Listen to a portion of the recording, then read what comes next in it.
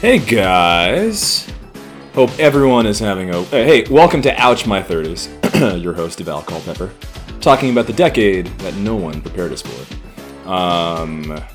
Yeah, you know, I've wanted to address some things sooner, but I really, unlike some people, wanted to take my time, and I guess I'll start with a quote that has stood out to me. Dave Chappelle recently released a comedy special, you could call it, short, called 8 minutes and 46 seconds, referring to the amount of time that Derek Chauvin kneeled on George Floyd's neck, resulting in his murder.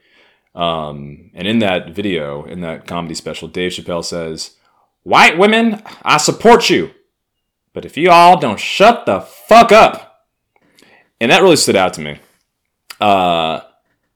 And look, I'll stop talking about rich white women when rich white women stop talking about me. And what I mean by that is the amount of Instagramming, Facebooks from rich white girls, because there really ain't white guys, talking about my literal destiny as a black man in this country. You know, all I have seen is white people telling other white people how to white people. So many directives and orders and declarations that I've never heard a black person be asked about, and I've seen black people share versions of this. But most importantly, I mean, anecdotally, I think I can say this. Look at any Black Lives Matter march. Predominantly white people. I don't know what black people are doing. I know what black people are doing. They've done their part. We've done our part. We don't need to necessarily engage in these visual displays of solidarity and expressions of frustration with the state of affairs in this country. Okay, white people wake up, rich white people wake up from their racism coma, and then swoop down to be like, "Oh my God!" So yeah, all I've seen is rich white girls telling, "All right, we got to defund the police. Okay, then you got to go to this center. Okay, we got to repeal this thing," and it's just like, whoa, whoa, whoa, like. I have not seen a national town hall convened of black congressmen, business leaders, and sociologists of African American ancestry discussing what needs to happen first. All I've seen is fucking memes of white girls telling my confused white male friends that their silence can be conflated with supporting the Nazi party. Like, you know, a buddy of mine messaged me. He's just like, "I don't know, man. Like, I'm not racist, bro. Like, what do I do?" You know, and it's like, yeah, like, they're ignorant in a lot of ways, like a lot of my white male friends, to the reality of race relations, but they're not evil men who believe in white supremacy. Some of them just want time to fucking think and process what's happening in this country, which is something a lot of us could stand to do. And a lot of them are just like, "Do you need my voice?" And some would argue, yes, we need every white voice to speak up. Even if those voices are inarticulate and uninformed, sometimes it's good for y'all to shut the fuck up, to quote David Chappelle. And this manifests itself in so many different ways. I was walking earlier, and I'm on a sidewalk in this small town that I'm in. It's a small sidewalk. And I see a couple in front of me, you know, millennial, mid-30s, my contemporary, white couple. And when you're walking on the sidewalk, there's a move you do in a civilized town, a small town, any town really. You do the 45-degree shoulder back to let them pass. You know, you give them a berth. In New York City, which is where I'm assuming these people were from, because there's a bunch of bio-gentrifiers escaping Corona to colonize this small town because it's quaint to them. I could tell they were not from the town that I'm in. But she's walking completely square shoulder, and I'm getting ready to give her the 45 degrees, and she just barks, "Excuse me." And in that moment, I could tell, A, she wasn't going to move at all. B, she was wearing a Wu-Tang Clan shirt. And those two things, I said, "Nah, B, nah." So I kept my shoulders square, and kabow, we collide. And I look back, and I'm like, "Yo, nice Wu-Tang Clan shirt. Black Lives Matter, cunt."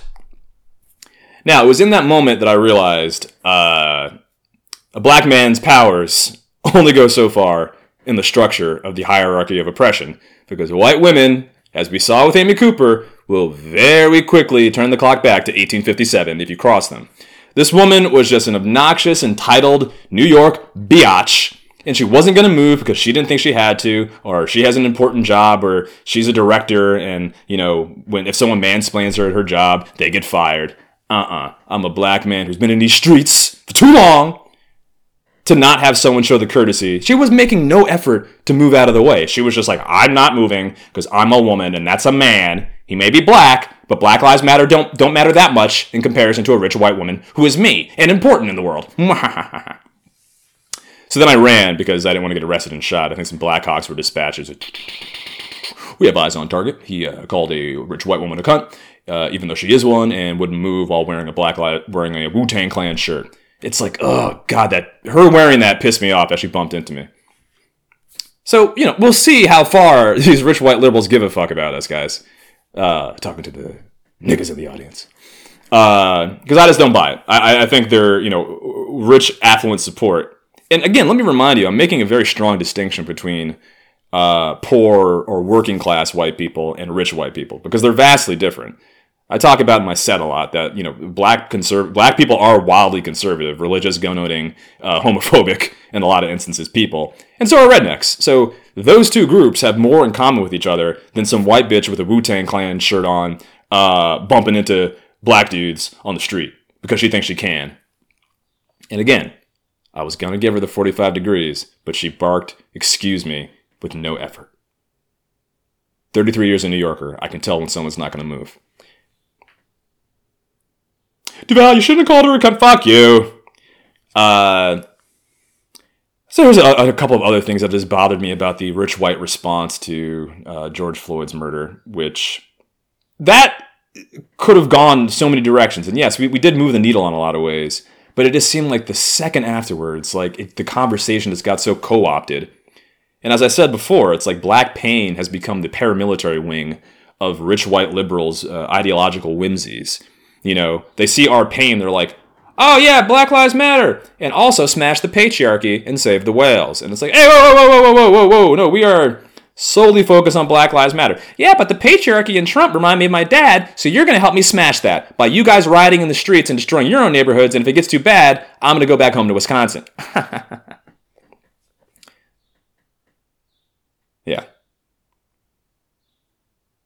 Because we need, they're talking about, white silence is violence, or, shut up this type of white person and this other type of white person speak up. We need to have the conversation with the Ford F-250 driving guy with the Blue Lives Matter bumper sticker in his rear window. We need that guy. You're not going to change his mind necessarily. But if you can get him to understand why we're in the streets and why there's this frustration, you would do so much more for our society than some rich white girl marching with her lesbian friends to take selfies at a Black Lives Matter march that no black people are at, to go back to their neighborhoods where they have Black Lives Matter banners in the window, but of course there are no black people living in that neighborhood, except for me. Yeah, and it's just like, we have to abolish police, or we have to defund police.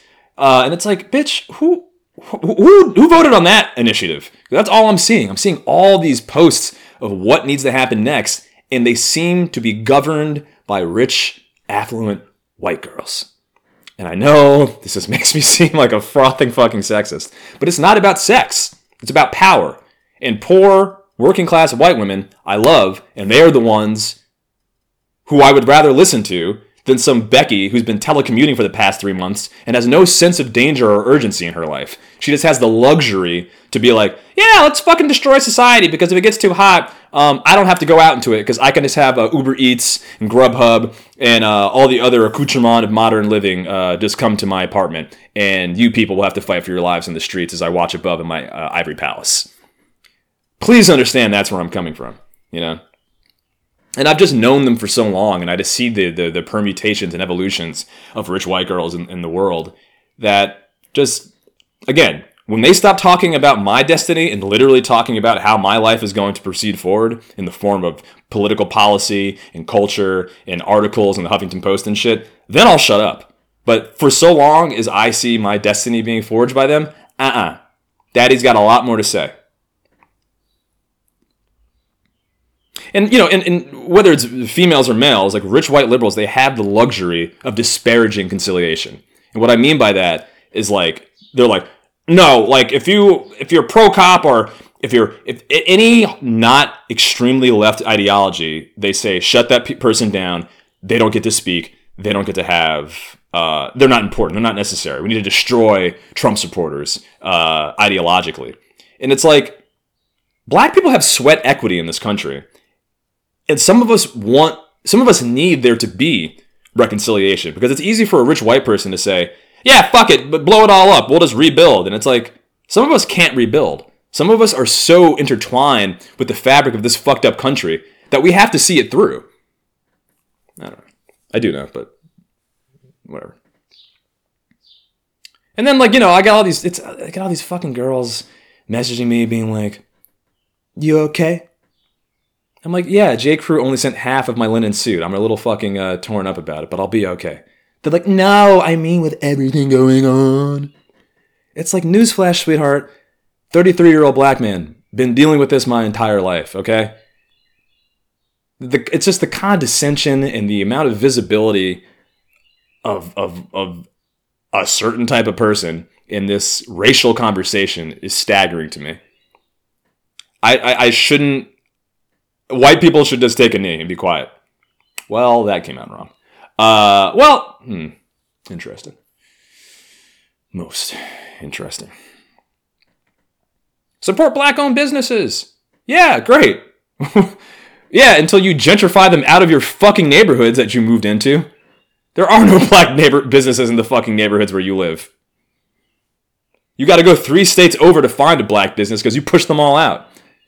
And not all black businesses are great, and I shouldn't feel pressured to patronize one. So, look, my dad owned a business. I ain't ever fucking going to that place. That's the place. My dad owned a juice bar before he went back to prison. And this place was like a fucking Count Blackula's castle. It was like 148th Street, you know, the depths, the border of Harlem and the Bronx. This is like in Willow, or an 80s fantasy movie where you go to like a bog, and I show up in my BMW, and I walk in, and on the approach to entering my dad's like ghetto Castlevania, you know, there's like niggas on top of mailboxes, hunched over like ghetto gargoyles, like, you know, and I had to like hold up my holy cross to like ward them off, and they like flew back with their Air Force Ones. And I enter, and I'm like, hey, is my dad around? Is George around? They're just like, who you? Oh, he said, yeah, I guess he said who you. I'm like, it's his son. He goes, which one? I was like, oh boy. He ended up not being around. But yeah, it just, I mean, support black-owned businesses, but the point is they're not around anymore because you white people pushed them away. Just wanted to share that little anecdote about my father. But yeah, you know, that woman with the Wu-Tang Clan shirt that bumped into me, it's like, it's whatever, but there was an Amy Cooper situation ready to fucking happen again, and it's like, they know it. Rich white women know it. And they're pretending that they give a fuck right now, but when they have a second kid and have a third mortgage or whatever the fuck, or they got to worry about, you know, $80,000 a year private school, these white women are not going to be fucking protesting with us, okay? Yeah, there's a couple of old white women out there now, but they're just like blissfully still high from the 60s, being like, yeah, this is just like when we were kids. Come on, people now, shout on your brother. Not quite how the song goes, but you get my point. Beware them bearing fruits. Yeah, black people, we got to do this on our own. You know, until we purify our own neighborhoods, you know, stop with the bullshit, stop murdering each other, which is something no one wants to talk about. But yes, black on black violence is the leading cause of black death. It is not racist cops, unfortunately. So let's solve the basic shit first, or at least have the basic shit addressed and solved before we go out and deal with these external factors that are pressing against us. You know, there's a stoic philosophy, which is like, limit your happiness to what your own unaided efforts can achieve and focus on the things that you can control and don't worry about the things that you can't. Now, this is a very, cosmic way of addressing the horrible shit that's going on right now. But why wouldn't we? Why wouldn't we look inwards to look around our neighborhoods and say, let's get all this shit straight while we're fighting this external war? That's just basic warfare. You know, you can't fight a foreign enemy while you have inner strife within your own walls and borders. That's just basic military history. So if we want to wage this war, we should try to figure out how we can help ourselves in all the ways possible while we're dealing with white supremacy and racist policing. But no one wants to talk about that, and you're labeled a fucking Uncle Tom or a racist if you do. Oh well. All right, I feel like I've thrown a lot at you guys.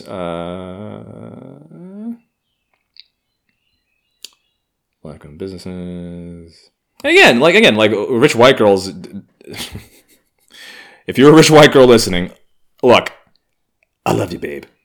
I'm just trying to protect myself and my family and the people in my family that I care about. Because the way it's being done is fucking crazy.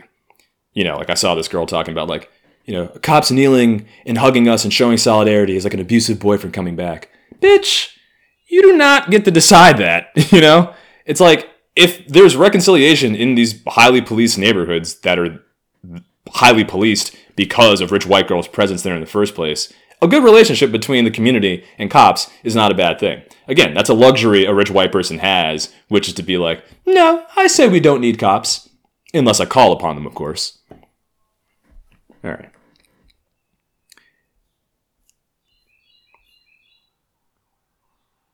Sirens in the background. It's not about you guys. It's not. You can sit down. White silence is not violence. White silence is fucking bliss. Let black people talk, because I really have not seen. Like Don Lemon does not speak for me. All right. I need more voices having more public dialogues, and not fucking Taylor Swift telling the president he's like, what are we doing? Like, Jesus Christ. We need reconciliation on so many levels, and it just astonishes me that so many people want to put a Martin Luther King, meme up or a poster of them on their lawn, but when they get to the nonviolence part and institutionalizing which is what he knew he had to do. Martin Luther King understood that his acts of civil disobedience would become institutionalized, and that was the goal. Rich white girls are on this kick of like, no institutions, destroy the institutions. And it's like, yes, that's easy for you to say because you've been benefiting from them for your entire fucking life, you know? And I don't know what delusional world you think you're going to live in after that, post-institution, but some of us recognize that like we need some of these things in place because in those institutions are civil rights protections that we need. In these institutions is the sweat, equity, and blood of African-American soldiers in the Second World War that advanced the position of black people in this country because we fought a war for a racist country, against a racist country. Like, you don't get to be, our military's racist, army, police are racist. Yes, for fucking sure. But a lot of black people have died in the service of that, not because they weren't aware that this institution was racist, but because they knew that it would advance the case of black people, as fucked up as it was. So, you know, black people may want, in some part, some institutions to remain in place because a lot of them have helped us, despite how contradictory many of them are and hypocritical in their execution of their oath that all men are created equal. This is recorded on June 13th, 2020, when a large enough audience, right now I think I have like 12 subscribers, but one day when you guys go to the back catalog and I have 100,000 subscribers, remember, my life was pretty fucked up at this point, and I'm very happy to be looking back, hearing this. I'm happy you're able to be looking back, hearing this. All right, that was weird. Hey guys, hopefully race problems are addressed soon, and I can go back to talking about my dad, my family, my travels. Yeah. Okay. It's a beautiful day. Go have fun. I'm going to go try to have sex with some white girls. Later.